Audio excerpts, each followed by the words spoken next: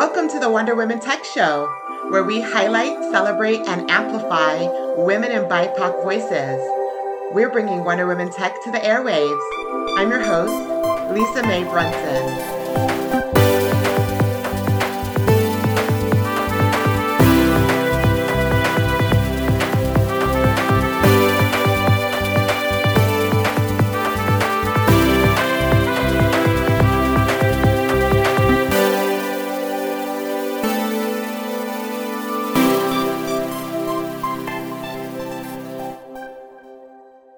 Innovators, it's Lisa Mae Brunson with the Wonder Women Tech Show.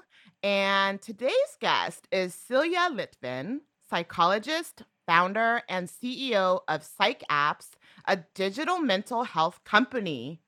Silja was born in Germany, but moved to Southern California early in her life. Exposed to many diverse cultures, she developed an insatiable curiosity for the human condition, leading to her pursuing a degree in psychology. She began her master's at the Ludwig Maximilian University in Munich, graduating in clinical psychology and systemic family therapy in 2013. Alongside her education as a systemic family therapist in 2015, she began her PhD in clinical psychology. A child of the digital generation, Silja was looking for ways to use apps and social media to help people suffering from mental health challenges. She went on to create a psychological mobile app, EQ, that helps users identify and self-manage depression. Silja ventured into the world of AI, gamification, and chatbots to find imaginative ways to help people help themselves. Welcome to the show, Silja. Thank you so much for having me, Lisa Mae. It's been too long. Oh my God, it's absolutely been too long. I can't believe how time flies because we've known each other for several years now, and you've become an important part of the Wonder Women Tech family. In fact, I was searching back through the history of our emails to find out when did we first connect, which it was 2016, and so much has happened since then. Yeah, crazy. Wow. Yes. I feel like I'm old school now, part of the Wonder Woman Tech. It's a joy. It is you have literally become such an integral part of the family, and you've supported with our own journey into having sort of mindfulness and mental health awareness within our organization and within our programming, which you've led. So I'm so excited to have you here and be part of this next journey inside of our story, being a part of the podcast. Take us back to Germany and your life as a child. Can you share what your life was like there with your family, and then your travels to California and how they defined you? Yeah, sure. So, actually, when I moved to California, I was 2 years old. So I don't remember my first years in Germany. I have my first years from California, and they were very, very positive. So, my family lived together in a kind of a communal situation with another couple and a family friend. So it was a lot of adults for us two kids. There were a lot of people taking care of us, teaching us, doing fun things with us. There was always someone that we could go to and had time for us. So that was just beautiful.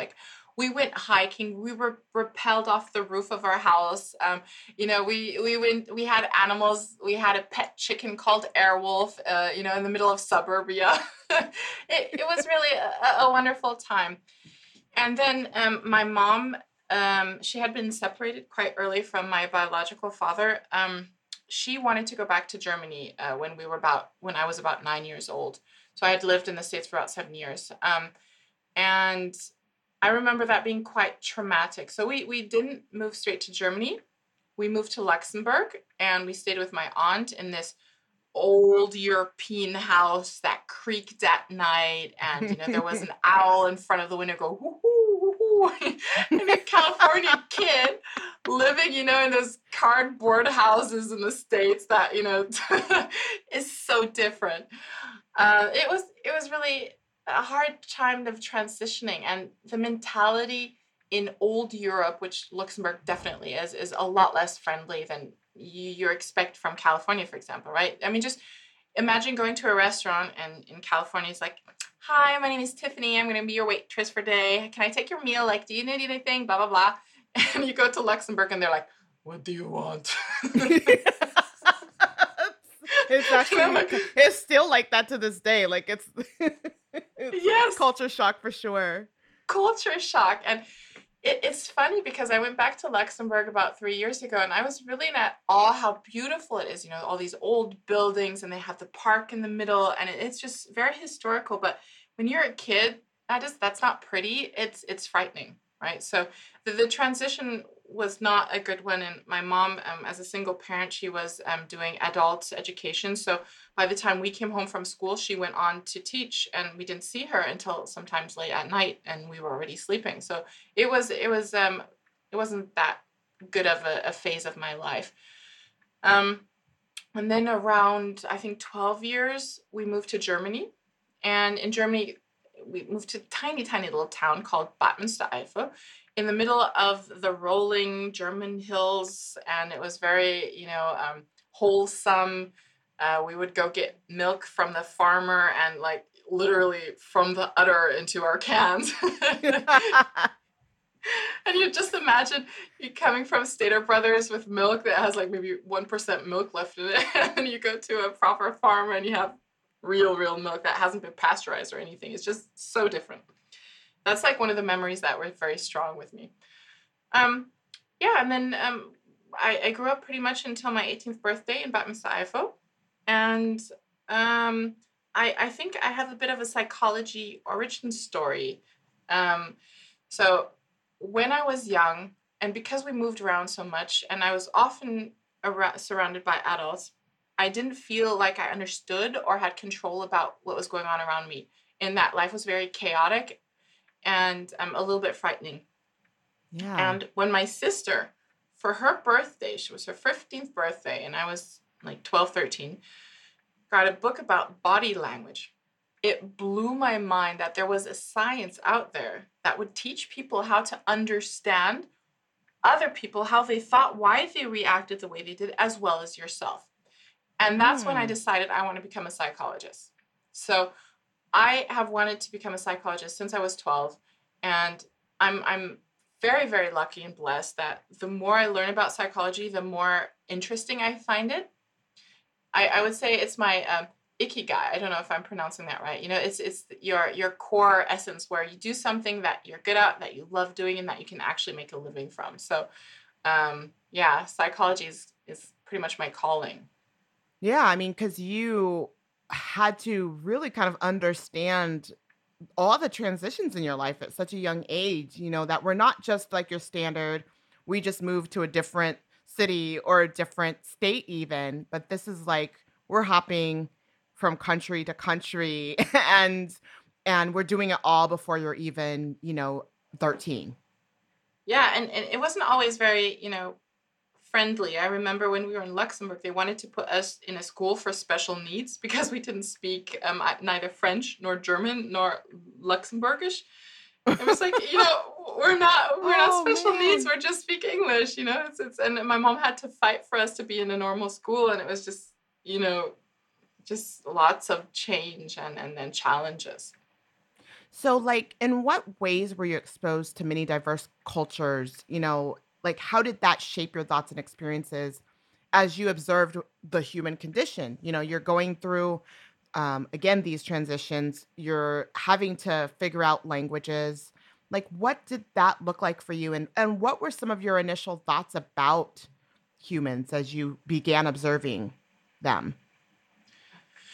I think, I mean, of course, I'm super old now, so the memories aren't as fresh as they used to be.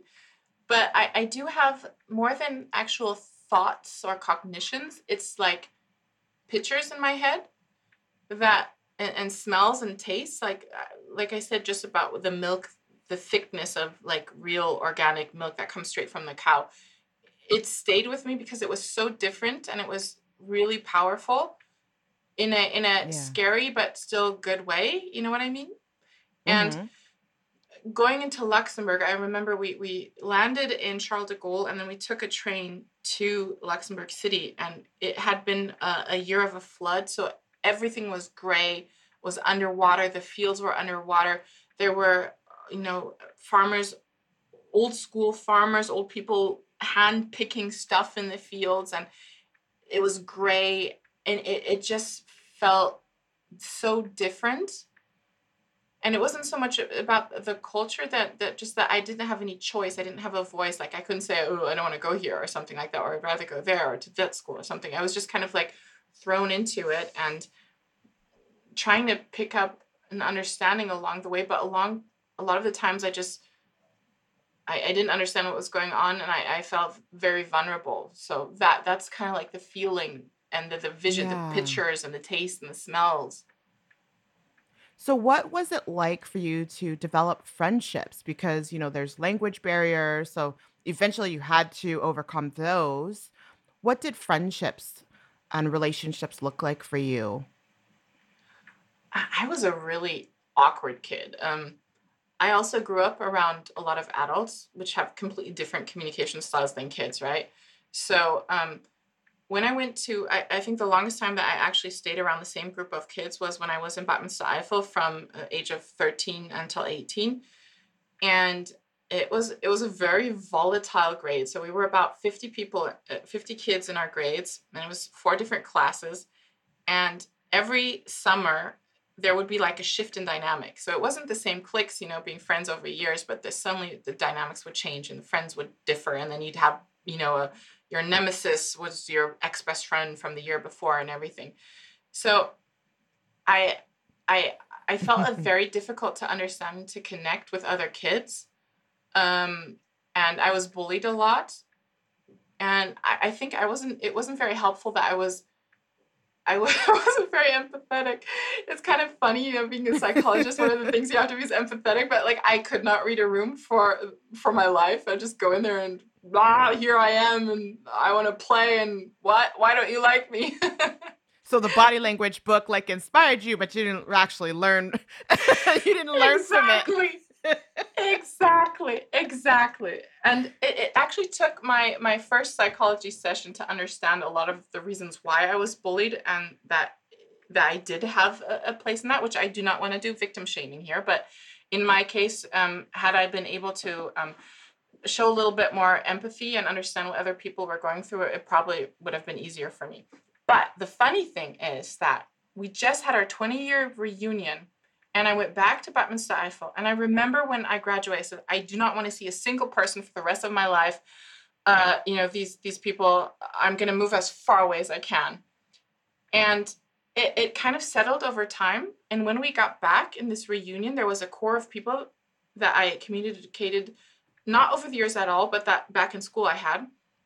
They kind of went through the same thing. They told me they had experienced it very much the same, that it was volatile, that they were always scared, that they didn't know what was going on with friendships and everything. It wasn't just me. They experienced it the same. And that reunion had a bit of a healing power.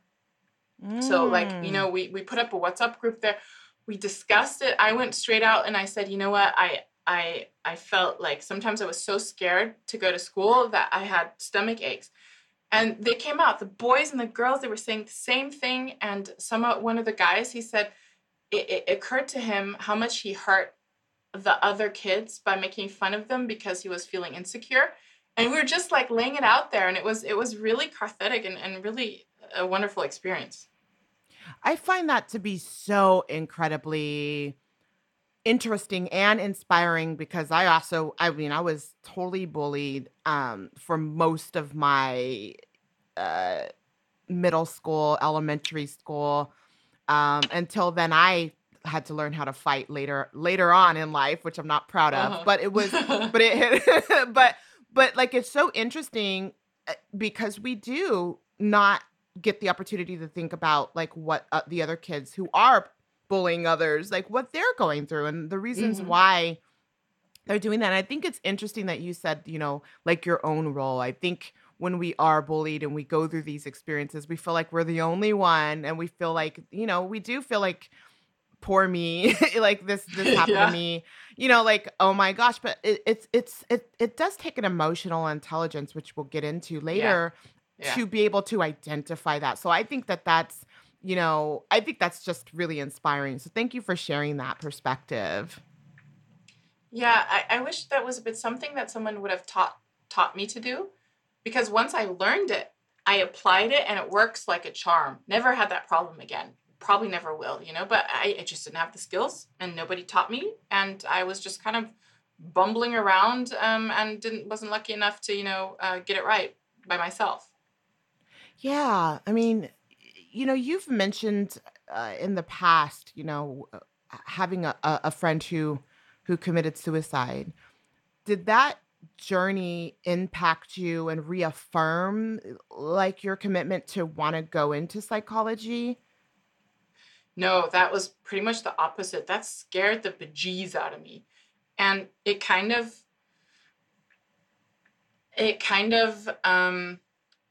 showed me the responsibility that comes along with having clients. And Mm. then I thought to myself, what happened if I would meet a client that would need help and I would not be able to help that client in that moment? I ever be able to forgive myself? Um, How old were and you? oh my goodness, I think 16, Uh-huh. around 16. And it took a long time for me just to process that. Our whole grade could not fathom what happened. Um, and it was just really showed me the responsibility and the impact that mental health has. And this was how many years ago, when people weren't talking about mental health? Mental Oh health yeah. is kind of like a new thing, right? So it was mental illness. It was scary. It was, you know, yeah, that really showed me that I have to take this seriously, and I have responsibility, and I have to be sure that I want to carry this responsibility. Well, you eventually decided to double down and go get your PhD in clinical psychology and also go to school for systemic family therapy. So what did your educational journey look like, and what other challenges did you face on that journey? Well, I think one of the reasons why I was able to get my degree, even though it took like 100 years, is because studying psychology for me was natural. It didn't feel like learning something that is alien or new. It felt like remembering. So when we would Mm. learn about, behavioral psychology, or cognitive behavioral therapy or something, it made sense. It resonated with me. So it was easier for me to stick to it. On the other hand, they lie to you when they say that psychology is not like 50% statistics, because I'm really, really bad at math. And so that was my biggest challenge. And when Me I too. applied for psychology, yeah, it's like embarrassingly bad, like potato level bad.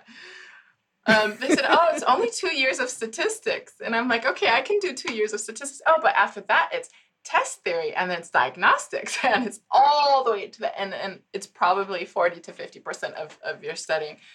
And Mm. I had a tutor the whole time. And I think my brain is just not wired for it. Like, we would do a math setting, and then I'd go, I got it. I got it. And then 2 hours later, my tutor would say, okay, do this. And I'd be like, oh, it looks like Japanese to me. And they're like, you just solved exactly this equation. Like, I swear to God, I've never seen it before. Oh my god. You and Yeah. I are on the same planet. Like I Yeah. I struggled so bad. And to this day, if you threw something at me, like I will avoid it at all costs. Yes. You get really good at dodging, right? Yeah, I do. Like if I see any kind of mathematical formulas of any kind, I'm out the Yeah. door. Yeah. Yeah, it's like my partner makes fun of me because he's like, okay, so 3720 plus 14, can you equate how much our meal's gonna cost? And I'm like, give me a second. Calculator. Yeah. I'm so glad that our phones have those apps, cuz Yeah, seriously, every yeah, every day. And yeah, every time I go to the restaurant because yeah. yeah. So, Yeah. like the challenges you faced were, going through math and trying to get your numbers right. But, what were the environments like for you? Because, psychology is an interesting field because, there are a lot of women in the field, but it sort of is based on a lot of male discoveries. Hmm. Yeah. um, so what did that look like for you? Um, I think when I was studying, so I got my master's in 2013. I wasn't a feminist at that point, and I was kind of like, you know, still sleepwalking my way through society into Mm, those questions, right? And in a way, it repeats what society does, that all these female populated fields are led by men, like cooks, and I mean chefs and psychologists and doctors and things like that, right? yeah, Um, I didn't experience it as that way because it just didn't occur to me that was the way things were, right? And yeah. only started questioning it, looking back and looking at the statistics about women in mental health. Um,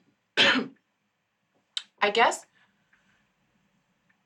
the the biggest impact that studying had on me from the beginning, other than doing something that I found very interesting, was that I had to go through 30 hours of what's called self-discovery. And it's therapy practically, right? You just have to, if you want your master's in Germany, you need to have self-discovery. So you have to go through therapy yourself to understand what it's like to be on the Mm. receiving end. And despite all the stories that I just told you, I went into my first session super cocky, like, yeah, I'm a psychology student, I figured it all out, like, I don't need no therapy. 3 sessions in, I'm in tears. I'm like, oh my god, and this and that, and like starting to process a lot of the things that I didn't even know that had a huge impact on my life. And that, I think that self-discovery is more than learning what has prevailed for me to dedicate my life to psychology and to helping other people, because the agency and the joy of growth and the power of being able to work through trauma was so profound to me that I thought, I wish everybody in the world would have the opportunity and the ability to do this. And I'm going to contribute in which way I can to at least give people a glimpse.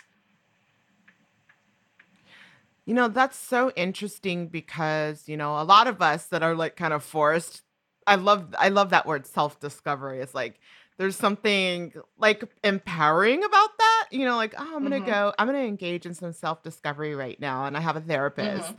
right? Versus like, oh, you're gonna go get therapy because there's so much shame around mental Mhm. health in the industry, Mhm. especially then. I mean, now it's starting to become a little bit more mainstream, but yet still there's a stigma.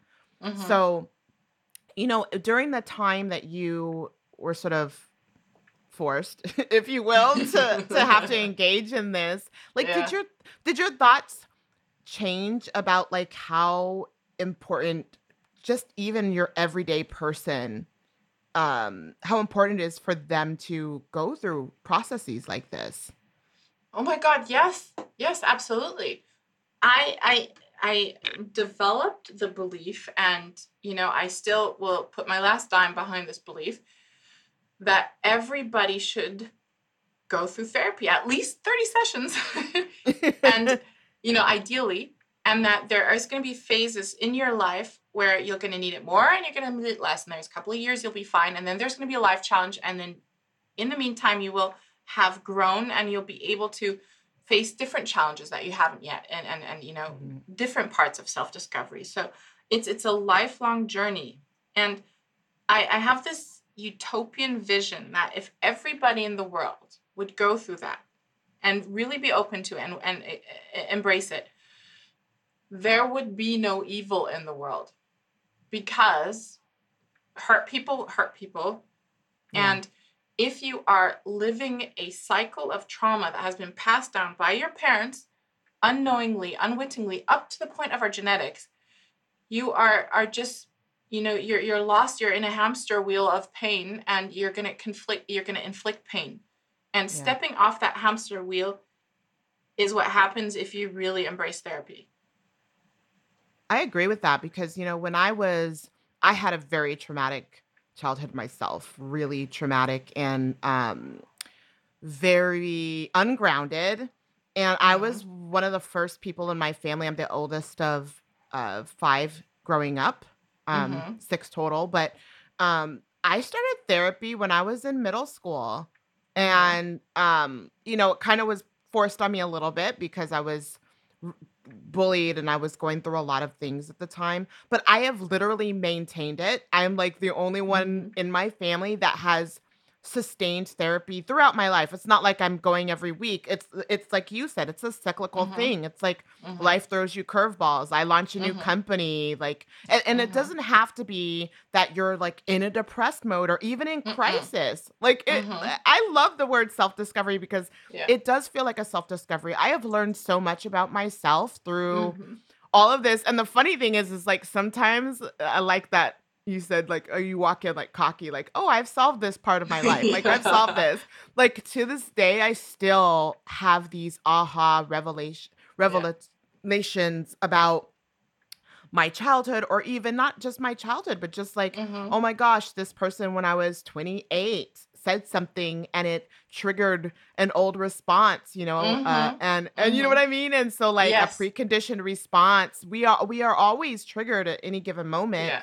And so it allows me to like be able to stand in front of that and not go into like some sort of bigger crisis. Yeah. Yeah. Absolutely. It gives you the power over reaction and action, right? Just the other day, I was upset about something, and I could feel myself going into that cycle of negative thoughts, right? Mm, And then I took a step back, this meta position, and said, I know what's happening, and right now I don't have the power to change it because I'm really upset, but at least I can watch it and I'm not going to act on it. So yeah. that, if not power, then what is, right? Yeah. Because you can still acknowledge, like, I'm pissed off right now, but you know Yes. what? I don't have to like go and make it Yes. worse by reacting. Yes, exactly. And where does that come from? You can like peel the layers. Like, I'm really upset. Why am I upset? Because I'm scared. Why am I scared? Because this hurts. Why does this hurt? And then you can like really have a bird's eye. Sometimes you can't act upon it because you're feeling it right now, but you're not just being a ping ball being bounced around. You can see it. You can, you have power over it. Yeah.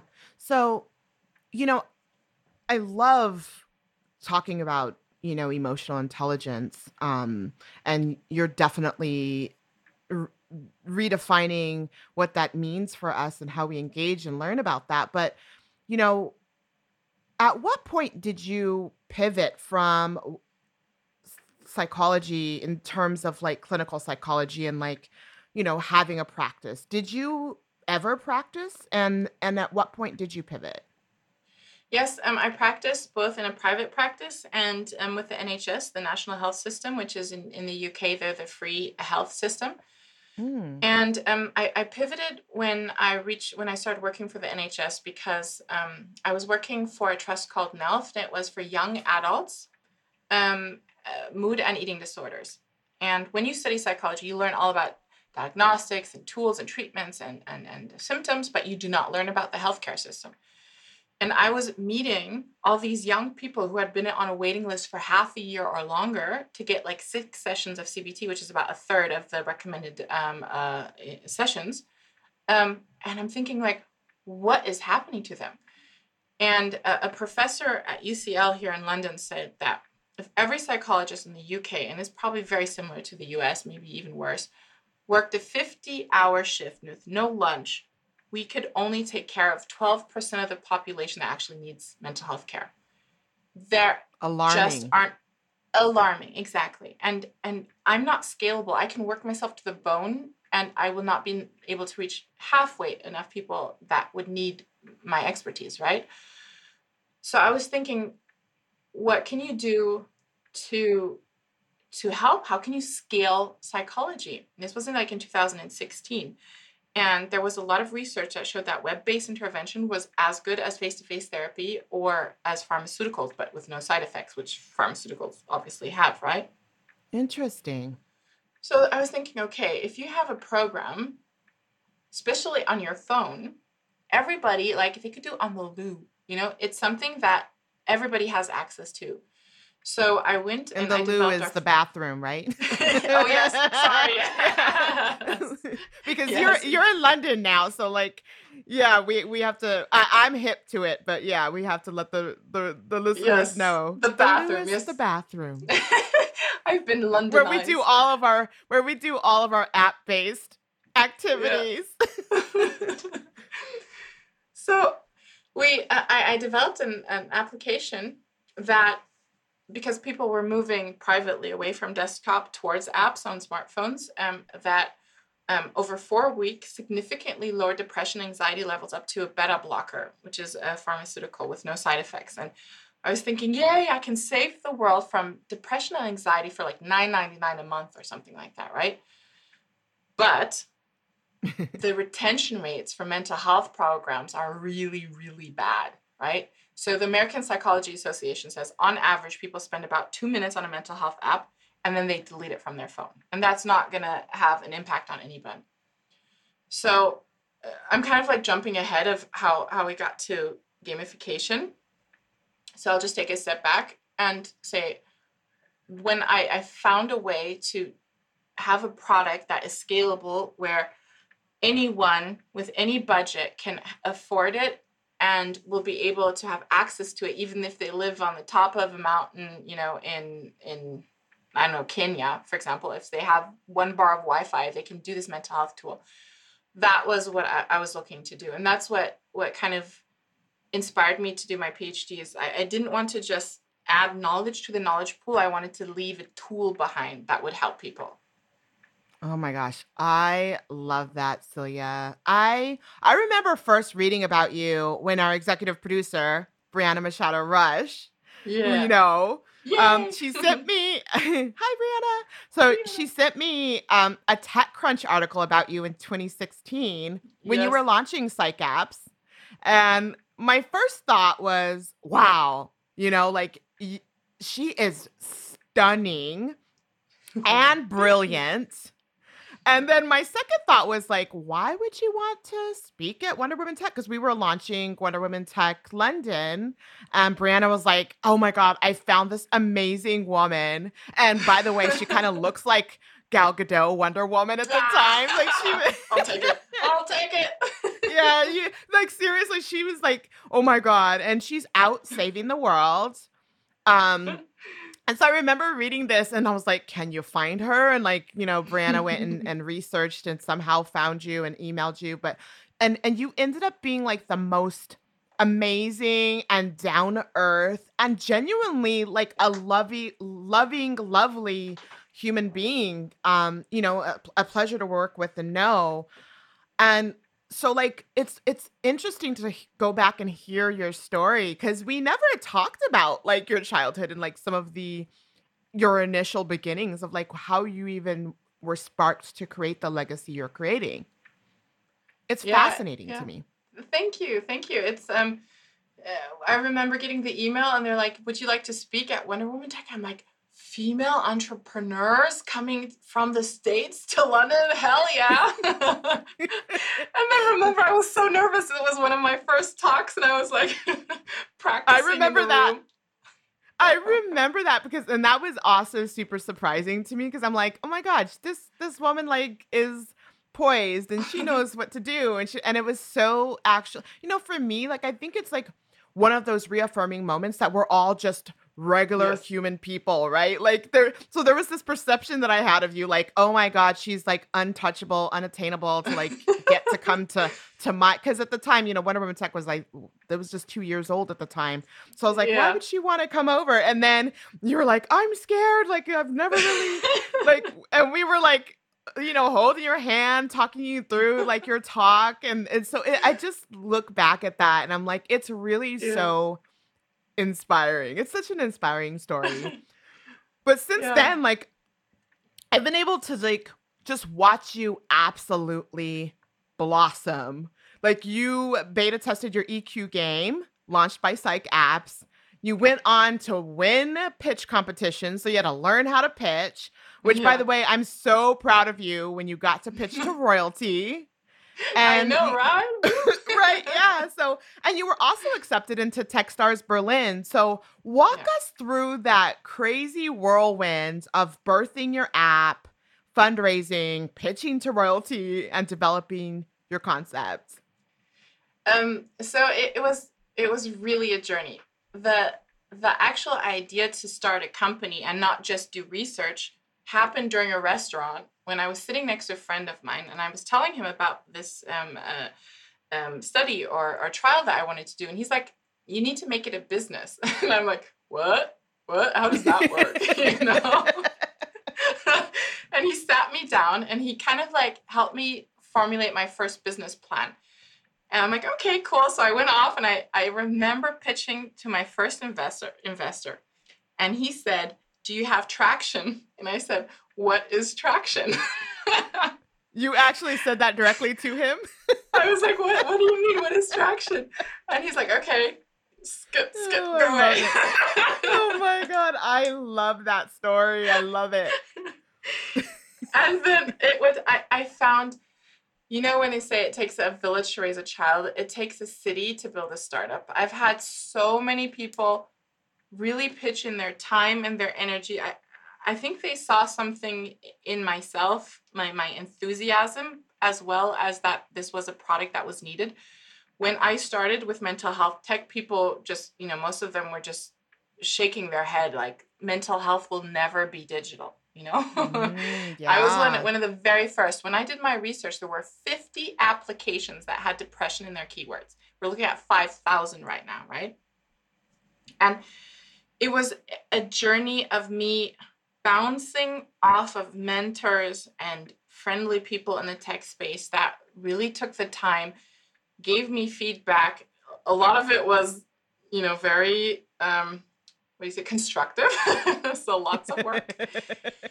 And then keep on pitching. So I got into Techstars Berlin. The year before, I applied for Techstars MetLife, and I was flown into the last round to New York, and I pitched in front of the board of MetLife and didn't get it, right? So it's not like I magically got all the things on a platter. It really took a lot of time and me going over and over again and going from event to event and listening, talking to people, getting people to help me with mentoring and ideas and bouncing ideas off them and then putting myself out there over and over again. And yeah, with time, it started getting momentum. And then I think the real tipping point is when I got my team together. So I have an amazing team right now of really highly creative, highly intelligent, super, what do you say,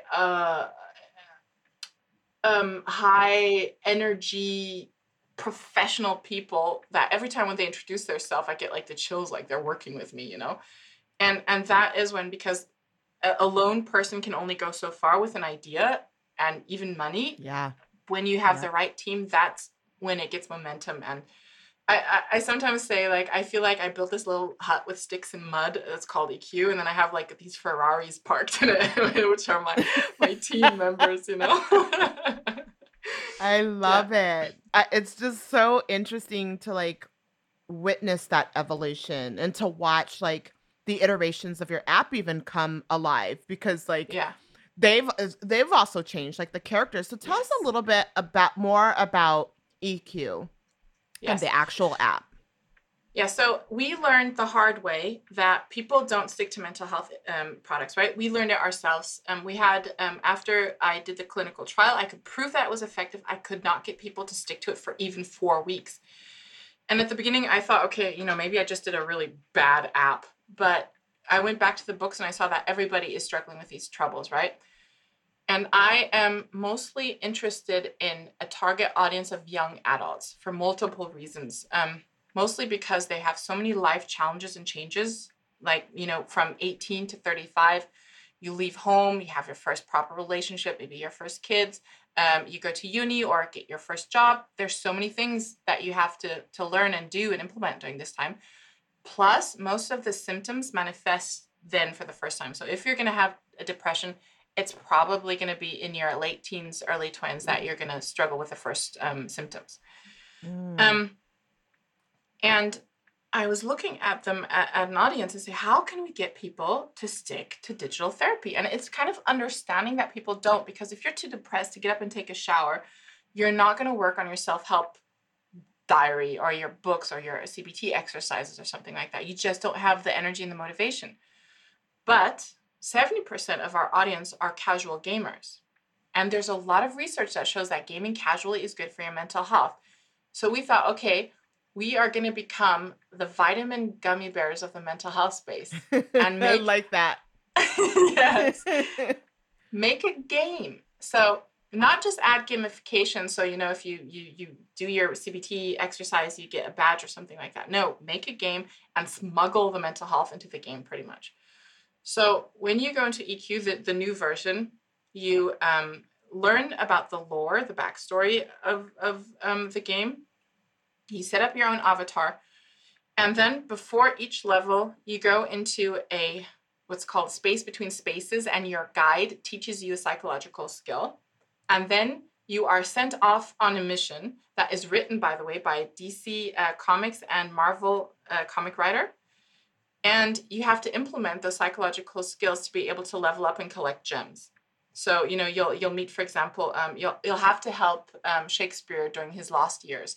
Or you have to save a kingdom that is fighting against trolls not to go into war and things like that. I love it. When thank you. The whole idea is that you learn the psychological skills and you can implement them and practice them in a low-cost environment, which is the game. And when you learn something in a fun way, you release dopamine, which is, of course, you know, it feels good. It's novelty, but also it's like a post-it note for your memory. So 82% of our users say they practice the skill they learned in the game within a week. And that's why our retention numbers are so high, is because people go out there, they learn a skill. Let's say our first skill is emotional bids for connection and attention. And depending on how people react to that habitually, we can predict by 85% if they are going to still be friends or lovers or colleagues within the next 6 years, right?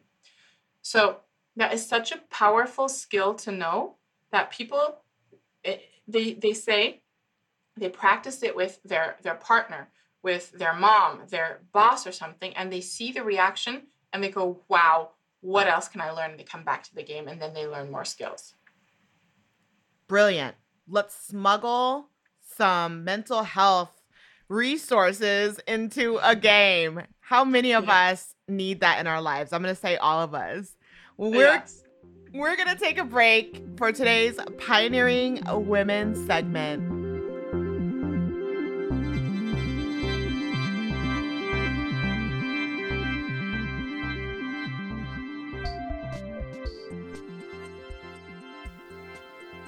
Today's pioneering woman is Jocelyn Jackson.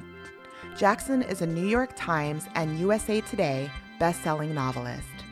Her books have been translated into a dozen languages, have 3 times been #1 book since pick, and have twice won Georgia Author of the Year awards. She serves on the board of Reforming Arts, a nonprofit that runs education in prison and reentry programs. Reforming Arts fosters the development of critical and creative thinking skills and encourages students to build livable lives both during and post-incarceration. Through this organization, Jocelyn has taught creative writing, composition, and literature inside Georgia's maximum security facility for women. Thank you for your pioneering contributions, Jocelyn Jackson.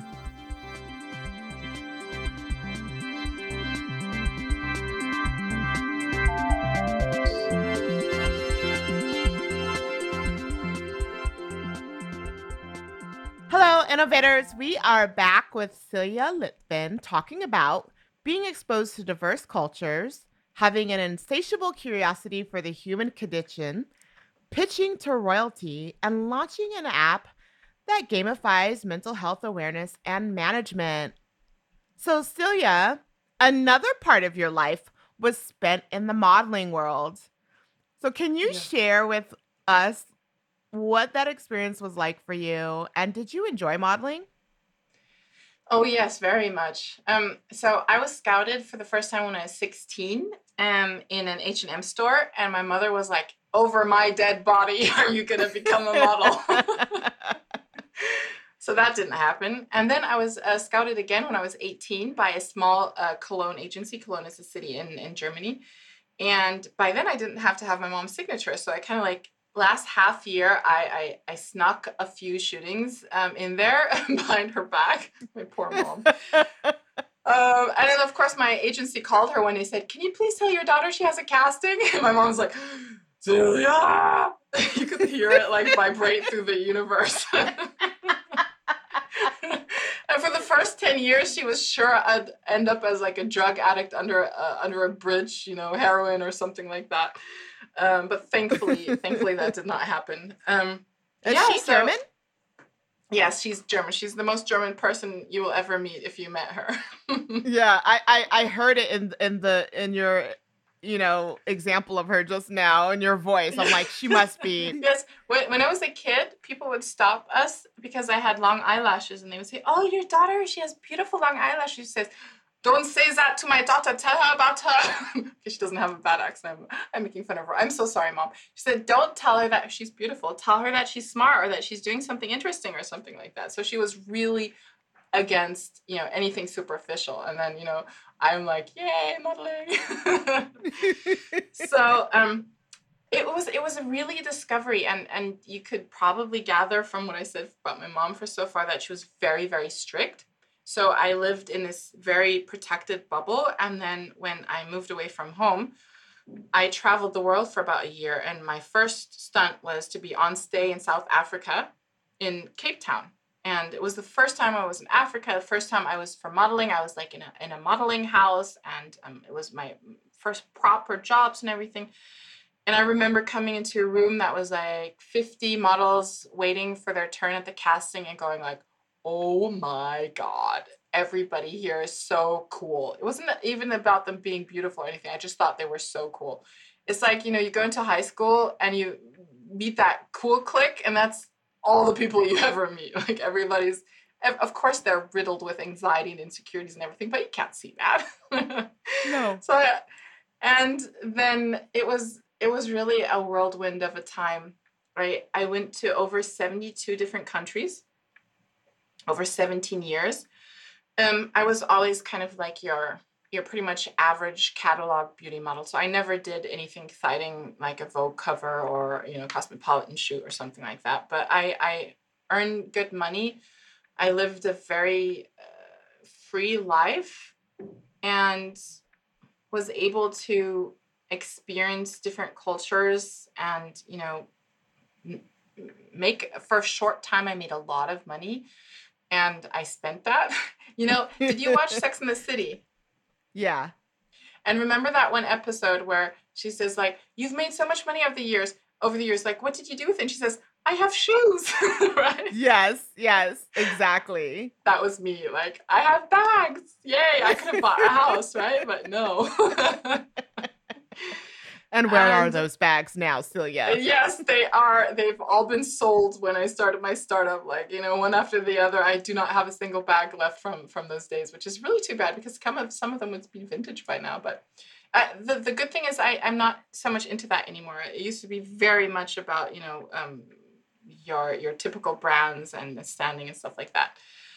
Um, yeah, and then during the last 10 years, I started studying psychology. So it was a very interesting mix where I kind of was out of two worlds again. So I wasn't completely in the modeling world because I considered myself more of a psychologist to be. And I didn't really connect with my fellow students because, a lot of them were 22, 23, 24-year-old students that came straight from school and hadn't, left Germany or maybe, France or something like that. And I was modeling. So it was interesting. I didn't really feel connected to either worlds, neither the study world because of the modeling, and not to the modeling world because of the studying. So I was always drifting a little bit homeless, and it seems to be a bit of a theme in my life because I live in the UK. I've lived in the States. I don't really feel 100% at home in the UK. I'm not emotionally attached to the UK. I don't think I want to live in the States right now. And sorry. And in Germany, doesn't feel like home either. So it's always been a little bit floaty for me. So, you've been having to be in, it sounds like a theme is like self-discovery. And you once said like, traveling the world, helped you try to find your true self. So, what have you learned about yourself through your sort of pilgrimage you've taken? I think the best thing that I took away from my life so far is how resilient I am, right? Yeah. I like to joke that my spirit animal is a cockroach. Oh my I will God. be, yes, I will be the last woman standing. Like, you can step on me and squish me and everything, and I'll just be like, "Brr, I'm fine." Oh my God. I just like, I mean, just knowing who you are, and I can't make any just like, no, I can't see any similarities at all between the world's most hated creature. I'm the most resilient creature. Like, have You you ever are an tried anim killing a cockroach? Oh my God, those things. Yeah, you're right. You are 100. They've got more than 9 lives, that's for sure. So they have the cat Yes. beat. Yes. Like, other people, like, I'm a jaguar. I'm like, no, I'm a cockroach. Now I have to think about what Yes. my spirit animal is. Like I've always said, like Yeah. I'm the hawk. Like I'm a hawk. Yeah. I have my spirit animal is the hawk. Or Yes. like the phoenix. If the phoenix like actually like was Yeah, if real. it existed. Um, Yeah. yeah. So what do you feel has been the most challenging part of your career, and what mistakes have you learned from? Because I know we all make them. Oh, goodness. I think the biggest business mistake that I've made was not having a business model in place before the product. And I would say, I say this to everyone because I get a lot of people reaching out to me like, oh, I have this idea about mental health app, blah, blah, bloop, and then they want to hear what I think about it, right? And many of the times they do exactly the same thing I did, which is like, I have this product, it can help people, it's evidence-based, it's great, people love it, but you cannot make a dime off of it because you have no business model. If you Yeah. want to scale, you need a business model that is proven that people will actually pay for it. Otherwise, you have a very expensive hobby. So we pivoted. We have over 100,000 organic downloads on our first version of the app, but we did not have a business model. So we had to actually pivot from the old version to the new version, which has a lot of upgrades in it. But the most substantial one is that we're mainly B2B right now, and that we can actually make money off of it despite it being affordable for everyone. Yeah. That's incredible. I mean, so we can all learn from your mistake. Yes, please don't do what I But did. most of us do that. So you're like, I mean, I can't. I mean, I've done that more than once. Where you're like already in the air and you're building the plane as it's already Yeah, flying and hoping you don't yeah, hit the ground and crash. yeah. So we've all been experiencing a pandemic, right? Hmm. Like, how has that impacted your business? And also, in what ways have you grown as a leader? Um, I know this sounds terrible, really terrible, and I'm not happy about it, but having a mental health product right now is actually a good place to be, right? Mm-hmm. And so our downloads and requests have gone up by like 160% since COVID hit the first time. And everybody's being forced to look for mental health solutions for their employees, for their families, for themselves. It's been mental health is being pushed into the forefront of social discourse. So, like, we fast forwarded 5 to 10 years because of COVID. So, from a business perspective, we it's been good for business. Terrible, Yeah. terrible thing to say. Well, On I the mean, other but hand, is it? yeah. Is it? Because like I feel like, and I'm just going to give you perspective now. Let's sit in Dr. Lisa May's seat now. Uh, no, Yeah. but like, but perspective is this because like if we were going to experience something like this horrible pandemic that we've been sitting inside of, isn't it amazing that we now have this tool that we can turn to as we're dealing with isolation and depression? Because, a year ago, I was suicidal and I talked about that for the first time at my Mm, summit, my yeah. virtual summit in September. You don't even know this, Celia, but No.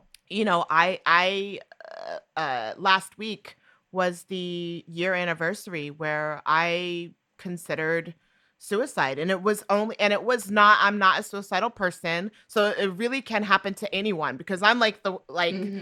I'm the one that saves people. Like I'm like, Yeah. what do you mean? What are you talking about? Get that Yeah.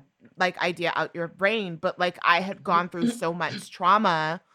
I mean, years before, you were actually the first person that helped me through my head injury I received in 2017.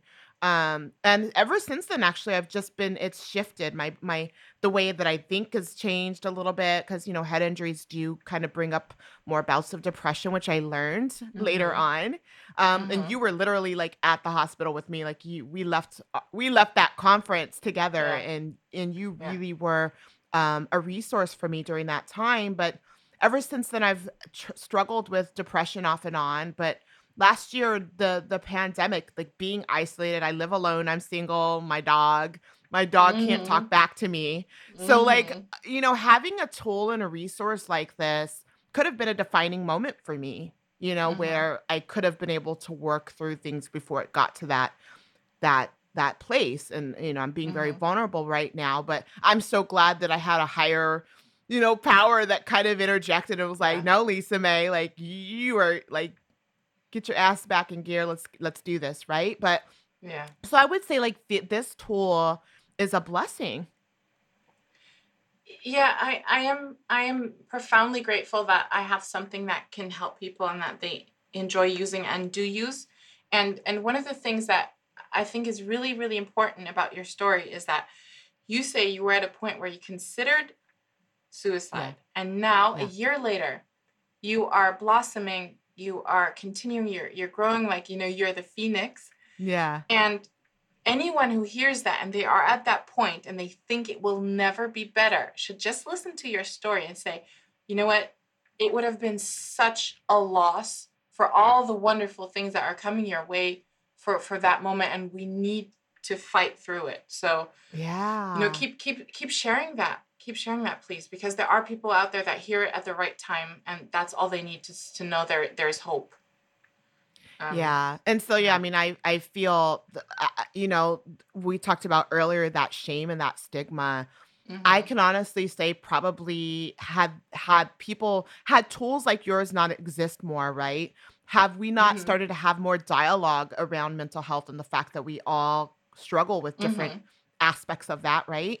It's really, I mean, there was a study that showed that survivors of suicide, the second that they actually committed to it, not committed it, but committed to it, say I'm going to do this, and then, fell for it, that the instant they were like, oh, I actually don't want this, right? Yes. So there is hope, and it just needs to be communicated in a way that's powerful enough to kind of hit through the haze and the pain and everything. And I think telling stories is that powerful. It is. Yeah. So somewhere in all of this, you had twins last summer. Yes. I think you stunned everyone who knew you because you literally quietly went through a pregnancy Yes. and then just like casually sent an email that was basically like, surprise, I've had twins. Which was like an entire shock to me because I had just seen you like for your birthday, like the year before in London. And so I was like, wait a minute, because you had to have gotten pregnant soon after that birthday. I mean, like, so I was like, Yes. you just had twins? Like, what? So, Celia, What? Well, there Like, were I the want to hear the birds and the story. bees. Well, I know the birds and the bees. Like, don't tell us about that. Don't go that far back. Let's. When mommy and daddy really love each other.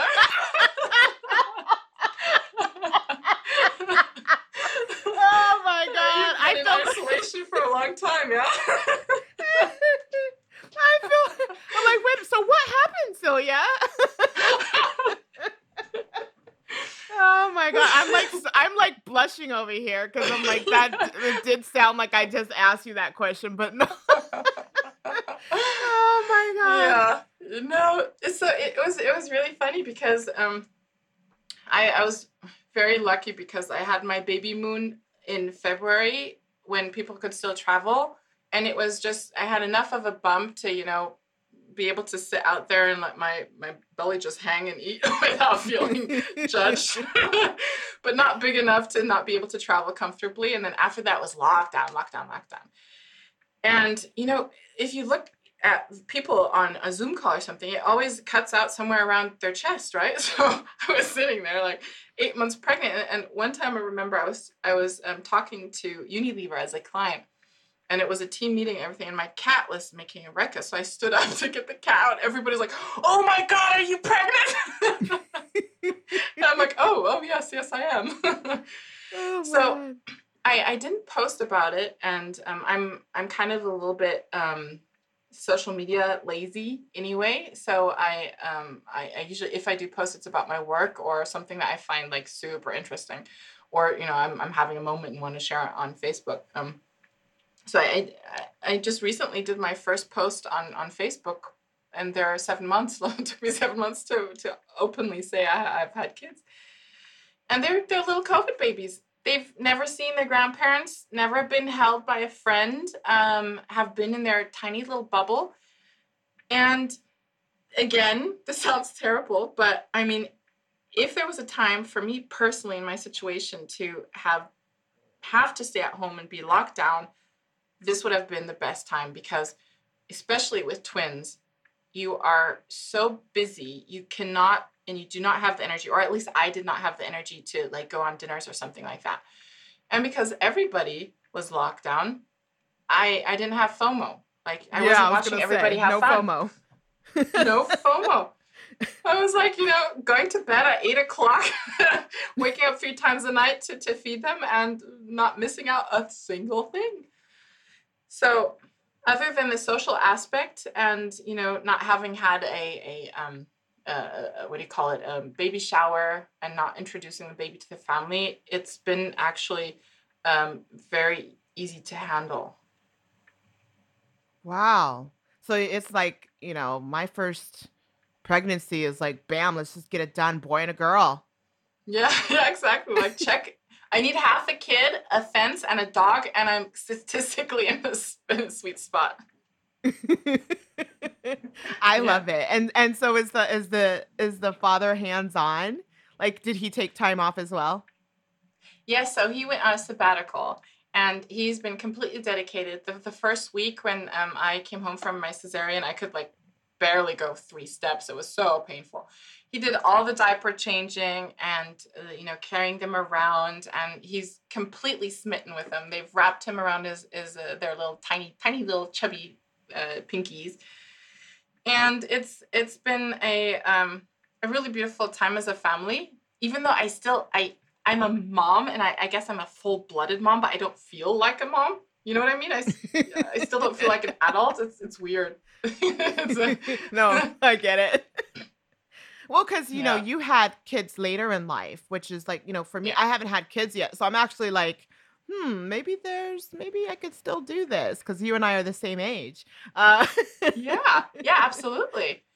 And I think the good part about it is that you've been there, done that, right? So it's okay to dedicate your life to a third party or second party. yeah. So that's a wonderful thing. On the other hand, don't wait too long, because you do not have the energy you had when you were 25. And Oh, I don't have the energy just to get up and do like regular basic things now. Like yes, I'm like, yes, like I mean, it does happen after you're 40. You're just like, oh, yes, like what they say is true. Cause when you're younger, yes, you're just like, oh, that's just like, that's not going to happen to me. Not me, not on my watch. yeah.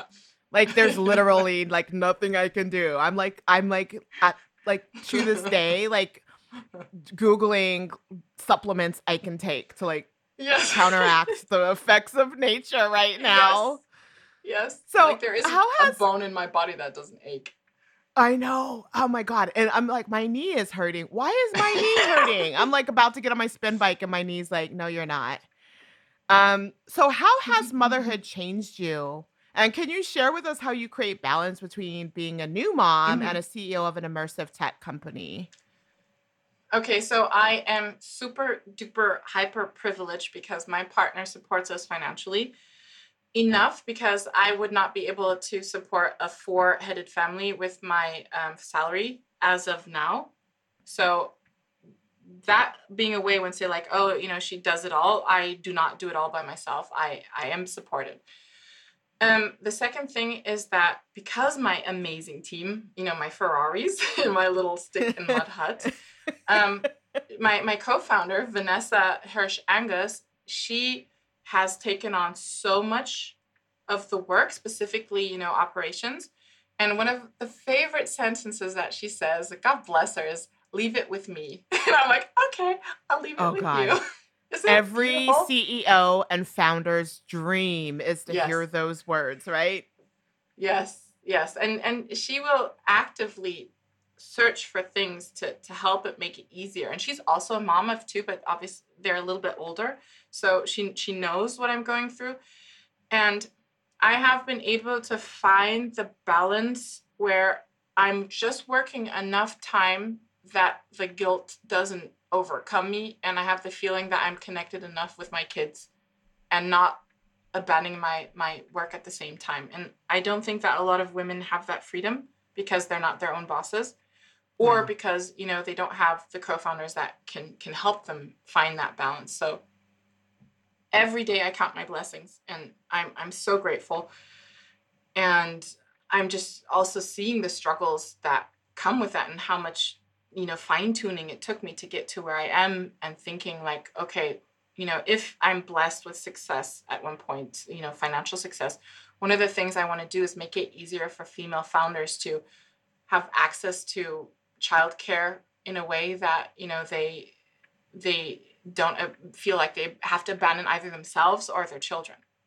Yeah. That's so powerful. Well, we love being vulnerable here at the Wonder Woman Tech Show. So, I can you share something with us that you've never shared with anyone else before? Yeah, so I guess something that's quite new and that I struggled with a little bit because I thought of myself as a psychologist, as being a professional, I should not be vulnerable to it, was that I struggled with postpartum anxiety and Yeah. had to have some therapy for that and practice the skills that I preach every day. I mean, hello. To be able to overcome it and that it had a large impact on my life these last couple of months and I'm finally in a good place but I guess the good thing I could say getting out of it is that now I know what proper anxiety feels like Yeah. and it's uh as a psychologist a lot of the times you may not really know what people are going through and I do not suggest you should know what it's like to be depressed and anxious or suicidal or something like that but it feels good to that I've experienced it and that the tools that I'm teaching actually help. I think Yeah. that's a good takeaway from that but it it took me a while to recognize and the symptoms were very unpleasant and the main reason why I said I really need to do something about this and not just wait for it to go away because sometimes when hormones readjust and time goes on the babies get out of the infant stage it goes away by itself was that babies are like little emotional sponges, right? And anything that I'm struggling with is gonna in some way have an effect on them. And I think my biggest life goal from now on is to ensure that I take care of my own shortcomings and trauma and unhealthy and unbeneficial cognitive patterns so that I allow my children to become the people that they have the potential to be without bearing Mm. my trauma, right? Yeah, love that. That is my life goal. And if I get anywhere close to it, then I will consider myself blessed. And anxiety just has an effect on the kids. And I'm like, I don't want that to be something that they grow up feeling anxious because, I didn't take the time to work through it. Oh, so yeah, thank you so much for sharing that with us. You've had such an incredible life so far. And if you had to do it all over again, would you take the easy road or the road less traveled, and why? Well, if you didn't tell me what was ahead and I just had the choice, I'd go back and I'd do it the exact same way. I would. I would. I mean, I love my life. I've had a lot of fun. I've, partied all the parties. I've drunken from the chalice of life. I've experienced a lot of wonderful things. I've grown out of my misery. Yeah, I think all in all, I'd go back and I'd do it again. I love that. Well, thank you so much for being here with us, Celia. It was so great to catch up and to have you part of this next chapter in Wonder Woman Tech's life. Thank you so much for inviting me. It was a joy to speak to you as always. Like, next time, hopefully in Thank you so much for being here, innovators. We'll see you next week when we take on the world one more time.